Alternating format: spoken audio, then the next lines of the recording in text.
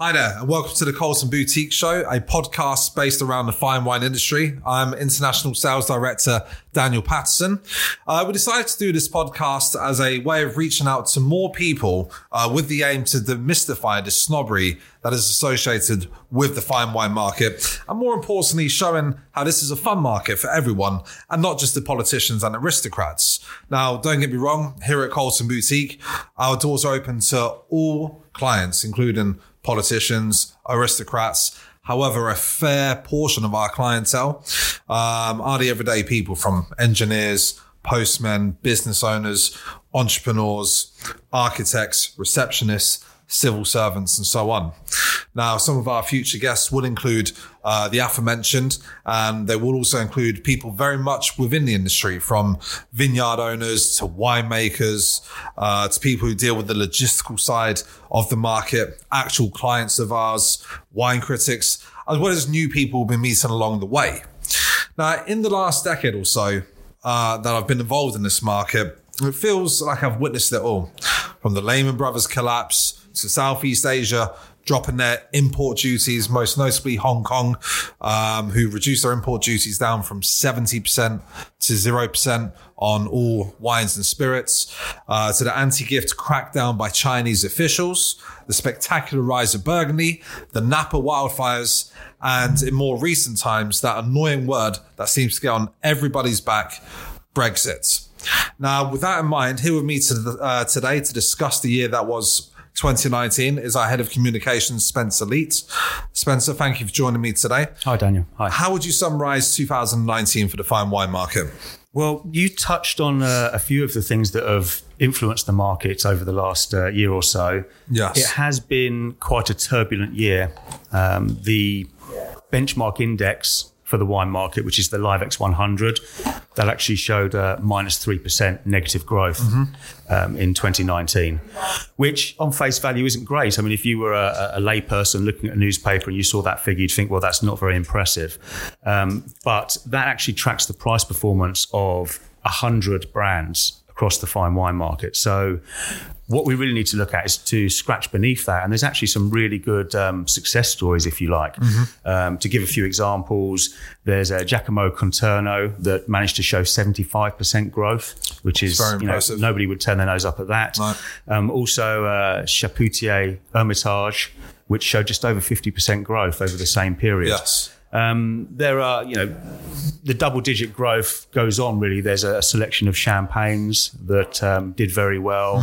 Other wines from Piedmont, across Italy. Yes. And a number of Burgundies that all showed double-digit growth. And we're very happy to say that we've dealt with the majority of those.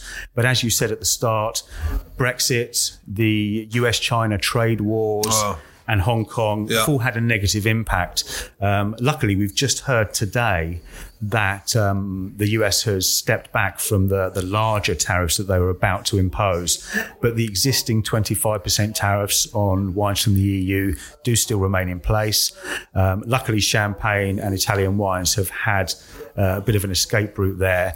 So that, tied in with their recent performance, makes them a really standout area of the market to put some money into. No, definitely. And I think, as you mentioned as well, when we've seen the performance on the Livex table with Giacomo Conterno and with some other champagne brands as well, I believe Bollinger had performed exceptionally well towards the end of the year after that tariff announcement was made. We as a company, and I think the whole industry, including Livex, saw, and even auction for that matter, saw a sharp increase in terms of the amounts of Italian wines and champagnes that were traded in the secondary market, which is something we've been advising our clients for, I believe, at least last 10 years, right? Yeah, existing clients that have been reading our newsletter would be able to contest that we've been promoting diversification within the wine market for years now. Yes. And this change in the market hasn't happened overnight. If you go back to 2010, Bordeaux's share of trade was in the 90s, over 90%. Yeah.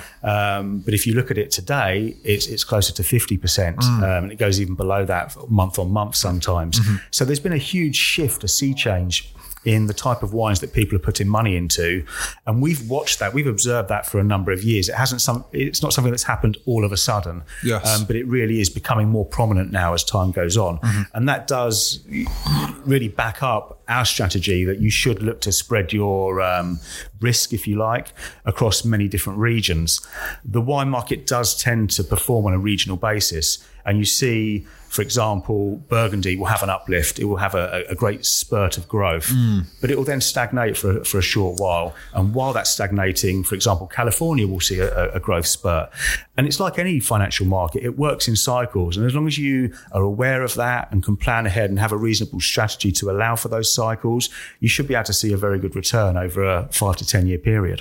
No, absolutely. And that's something that we have always professed, is that medium to long term, 5 to 10 years, when you can realistically see a much better return on your investments within this market, of course. And as you stated quite correctly, Bordeaux dominated the market for much of 2010, early part of 2011 as well.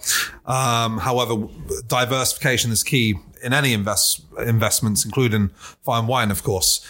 And with the diversification we've seen from beyond Bordeaux, we've got Burgundy, as you stated, there's other regions, South Australia, Spanish wines, and so on and so forth. What would your predictions be for 2020? Obviously, I know it's just been announced today that, of course, the tariffs are going to be frozen for now. But what are the premonitions for the year ahead?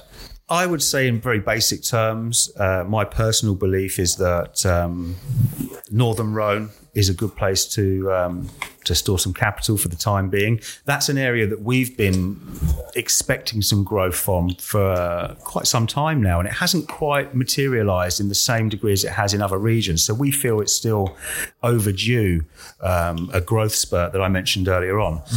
So I would say some of the top flight wines from the Northern Rhone would be a great place to look. But as you said as well, Italian wines, they have a great entry point financially. If you've ever looked at the price of getting involved in the premium Burgundy market, you would have balked at some of the prices. That really is the big boys area. But if you like that kind of level of performance, you can see similar performance from Italian wines at a fraction of the cost. And that, as you mentioned as well, Champagne is really coming into its own.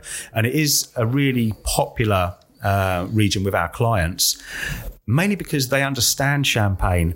When you're talking to somebody about a red wine that costs thousands of pounds a bottle, it's hard for our clients, who in many cases are just ordinary people, to understand what the cycle of that product is. They understand it's an expensive wine, but when do they ever see that being consumed? Whereas with prestige champagne, people understand it gets consumed. They see it being consumed, and in many cases, they consume it themselves. So they understand that product cycle a lot better. And it's just great to see that region getting its prominence. There were some brands that were bumped up into the top 10 of the of the Live-X Power 100. So it's a really good time to be looking at Champagne. Definitely Italy for its entry level and its performance. And I'm not willing to give up on Rhone yet, so I definitely divert some of my funds toward Northern Rhone. I agree with that. And as you mentioned as well, with the champagne houses, there were 3 notable ones in particular that we have dealt with for the last, I believe, at least 6 years. That being Krug, which was in at number 4, Louis Roederer Cristal at number 5, Moet and Chandon, I believe that's linked because of the Dom Perignon, was in at number 9, and Sassicaia from Italy, number 7. So it was the first time ever that any first growth from Bordeaux, Mouton Rothschild, Lafite Rothschild, Margaux, Haut-Brion were outside the top 10 in the 14 plus years Live-X been doing it. I believe the only one that retained its top 10 status was Chateau Latour. But I also believe as well, Napa Valley is something that's going to do extraordinarily well in 2020. I believe some of the statistics that Live-X are throwing out there have proven that the Napa wineries, Ridge Montebello, Dominus, Screaming Eagle, to name a few, have performed up to around, I believe, 78% or within that region within the last 5 years, outperforming some of the other sub-indices for Live-X as well. Because, of course, with Napa, you've got the big scores, you've got the rarity, and you've got the reputation, and it's something different. And again, it's diversifying from beyond the tradition, I suppose. Yeah, I mean, Californian wines are fantastic, and their performance on paper is really staggering. One thing that we have to bear in mind is that side of the market, the secondary market for Californian wines in the UK, is still very premature. It still needs to develop, it needs to strengthen, and it needs to become more liquid. But the wine market is all about looking ahead at what is to come. And we believe that market for Californian wines in the UK will strengthen, will become more buoyant. Yes. So, yeah, I agree with that prediction. I think that would be, again, another great place to put your capital. And don't forget as well that we do deal directly with a lot of prestige US auction houses. So even though the market isn't that developed in the UK, we still have a very firm exit strategy for our clients that have taken a position in those wines, because we deal direct. I mean, you've had a heavy involvement with that as well. Yes. Zachys, for example, we held a couple of really good auctions towards the end of last year. Oh, they did really well. Absolutely, as well as Acker. And I think one our viewers have been more familiar with, Sotheby's, who last year announced for the first time in their history had achieved a $100 million sale worth of wine and spirits in an auction calendar year, which again is unheard of. They broke the record for breaking records. They did. Yeah. They did. And again, we saw some extraordinary examples of, there was that bottle of Macallan whiskey that sold for close to, £1.5 million earlier in 2019. There's one bottle of Domaine de la Romney Conti sold for close to £500,000 for one bottle. It just seems like the records are there to be broken. So it's very interesting times. In 2020, I think will offer a lot of opportunities for people already in the market and, new to this market too. But, on that subject, with people looking to get involved and for people who may not be involved already, why are so many people already involved, and what should people be looking for as to the sort of benefits they can get through investing in fine wine? Traditionally, people are always attracted by the non-correlation of the fine wine market. So any fluctuations that you saw in the currency market, for example, wouldn't necessarily be echoed in the fine wine market.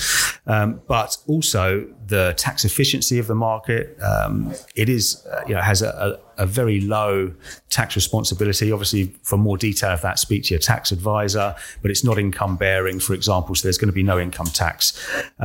But also outside of that, a lot of the things that you mentioned towards the start of the call, the uncertainty that you've seen in other areas, have made a lot of more traditional areas of investment quite volatile. And fine wine's performance does compare very favourably. If you, for example, layered up the performance of the fine wine market over the FTSE over the last year, you would visibly be able to see that the fine wine market is a lot less volatile. Its movements are less extreme and less frequent. So it's that kind of stability in this kind of chaotic financial environment that people seem to be magnetised towards.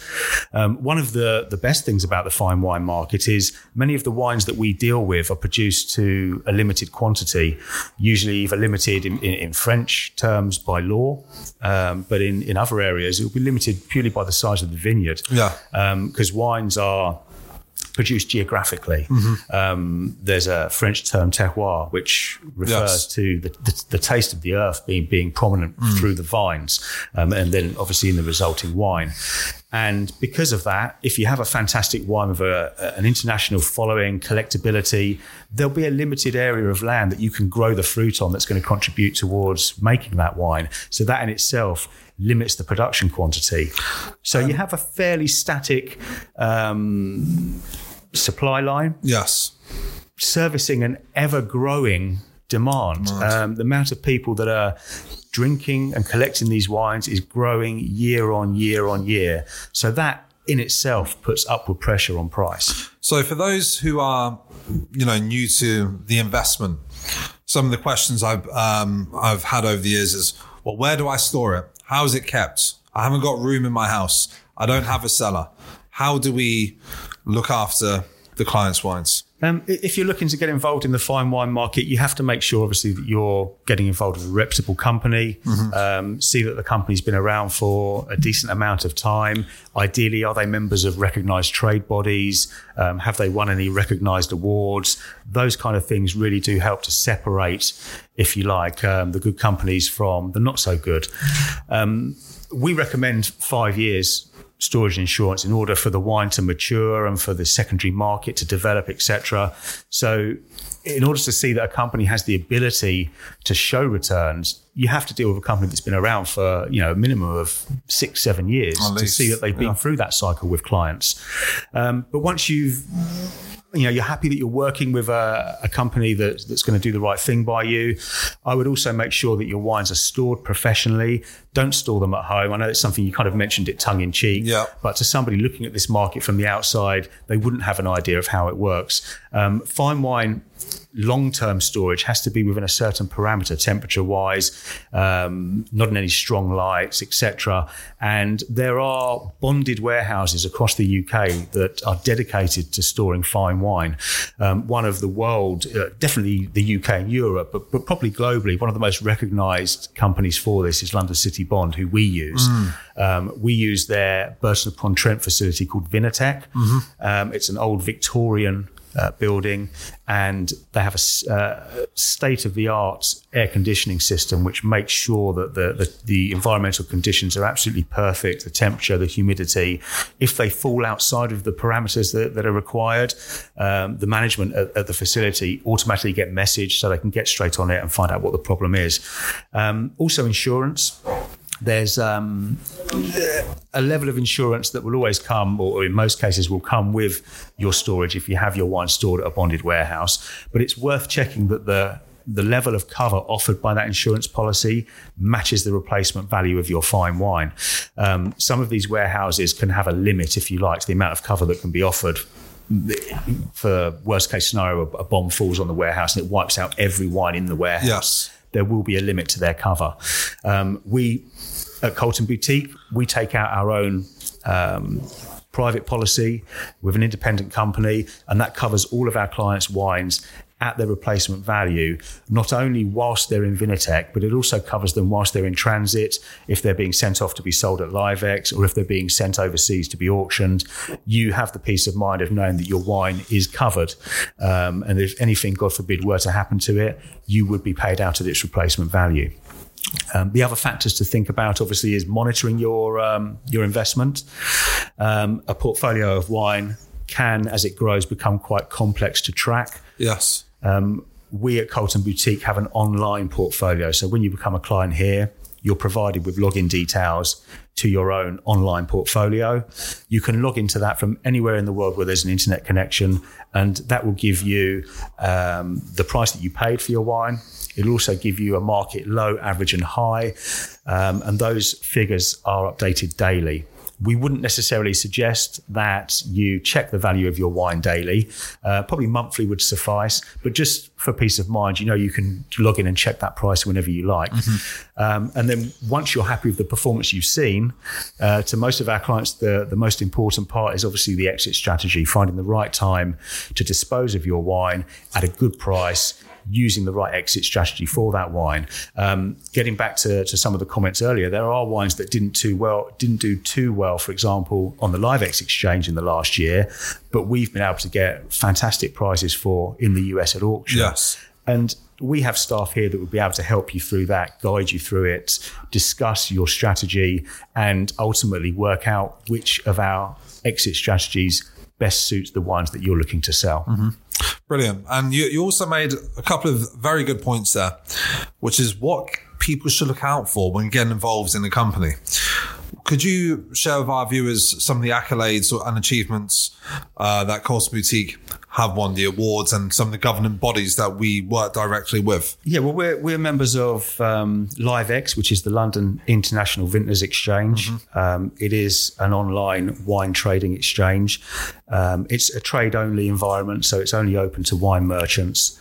And also it's an anonymous environment. So even though we go on there and sell our wine, we don't know who buys it from us. They don't know who they're buying it from. All they see are offer prices, and they bid against those. That's probably one of the more time-efficient exit strategies for our clients. We are also members of the London Chambers of Commerce. The reason being they help us with all our export papers. When we are sending wines overseas to be sold at auction, they help us with the exportation of that. Wine Searcher, which is an online fine wine pricing database. Yes. So it links into literally tens of thousands of fine wine merchants around the world. We have won for the third consecutive year their gold award for our New World selection of fine wines. And the award is also, as they themselves profess, very much linked to customer service. So it's fantastic to be continued getting that pat on the back from such a recognised body.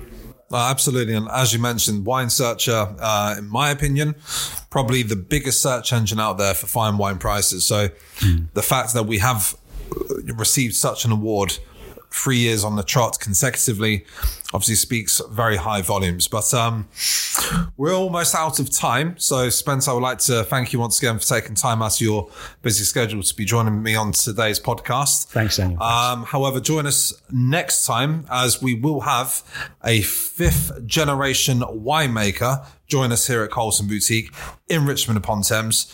It's going to be a very exciting time, hopefully as exciting as today's podcast.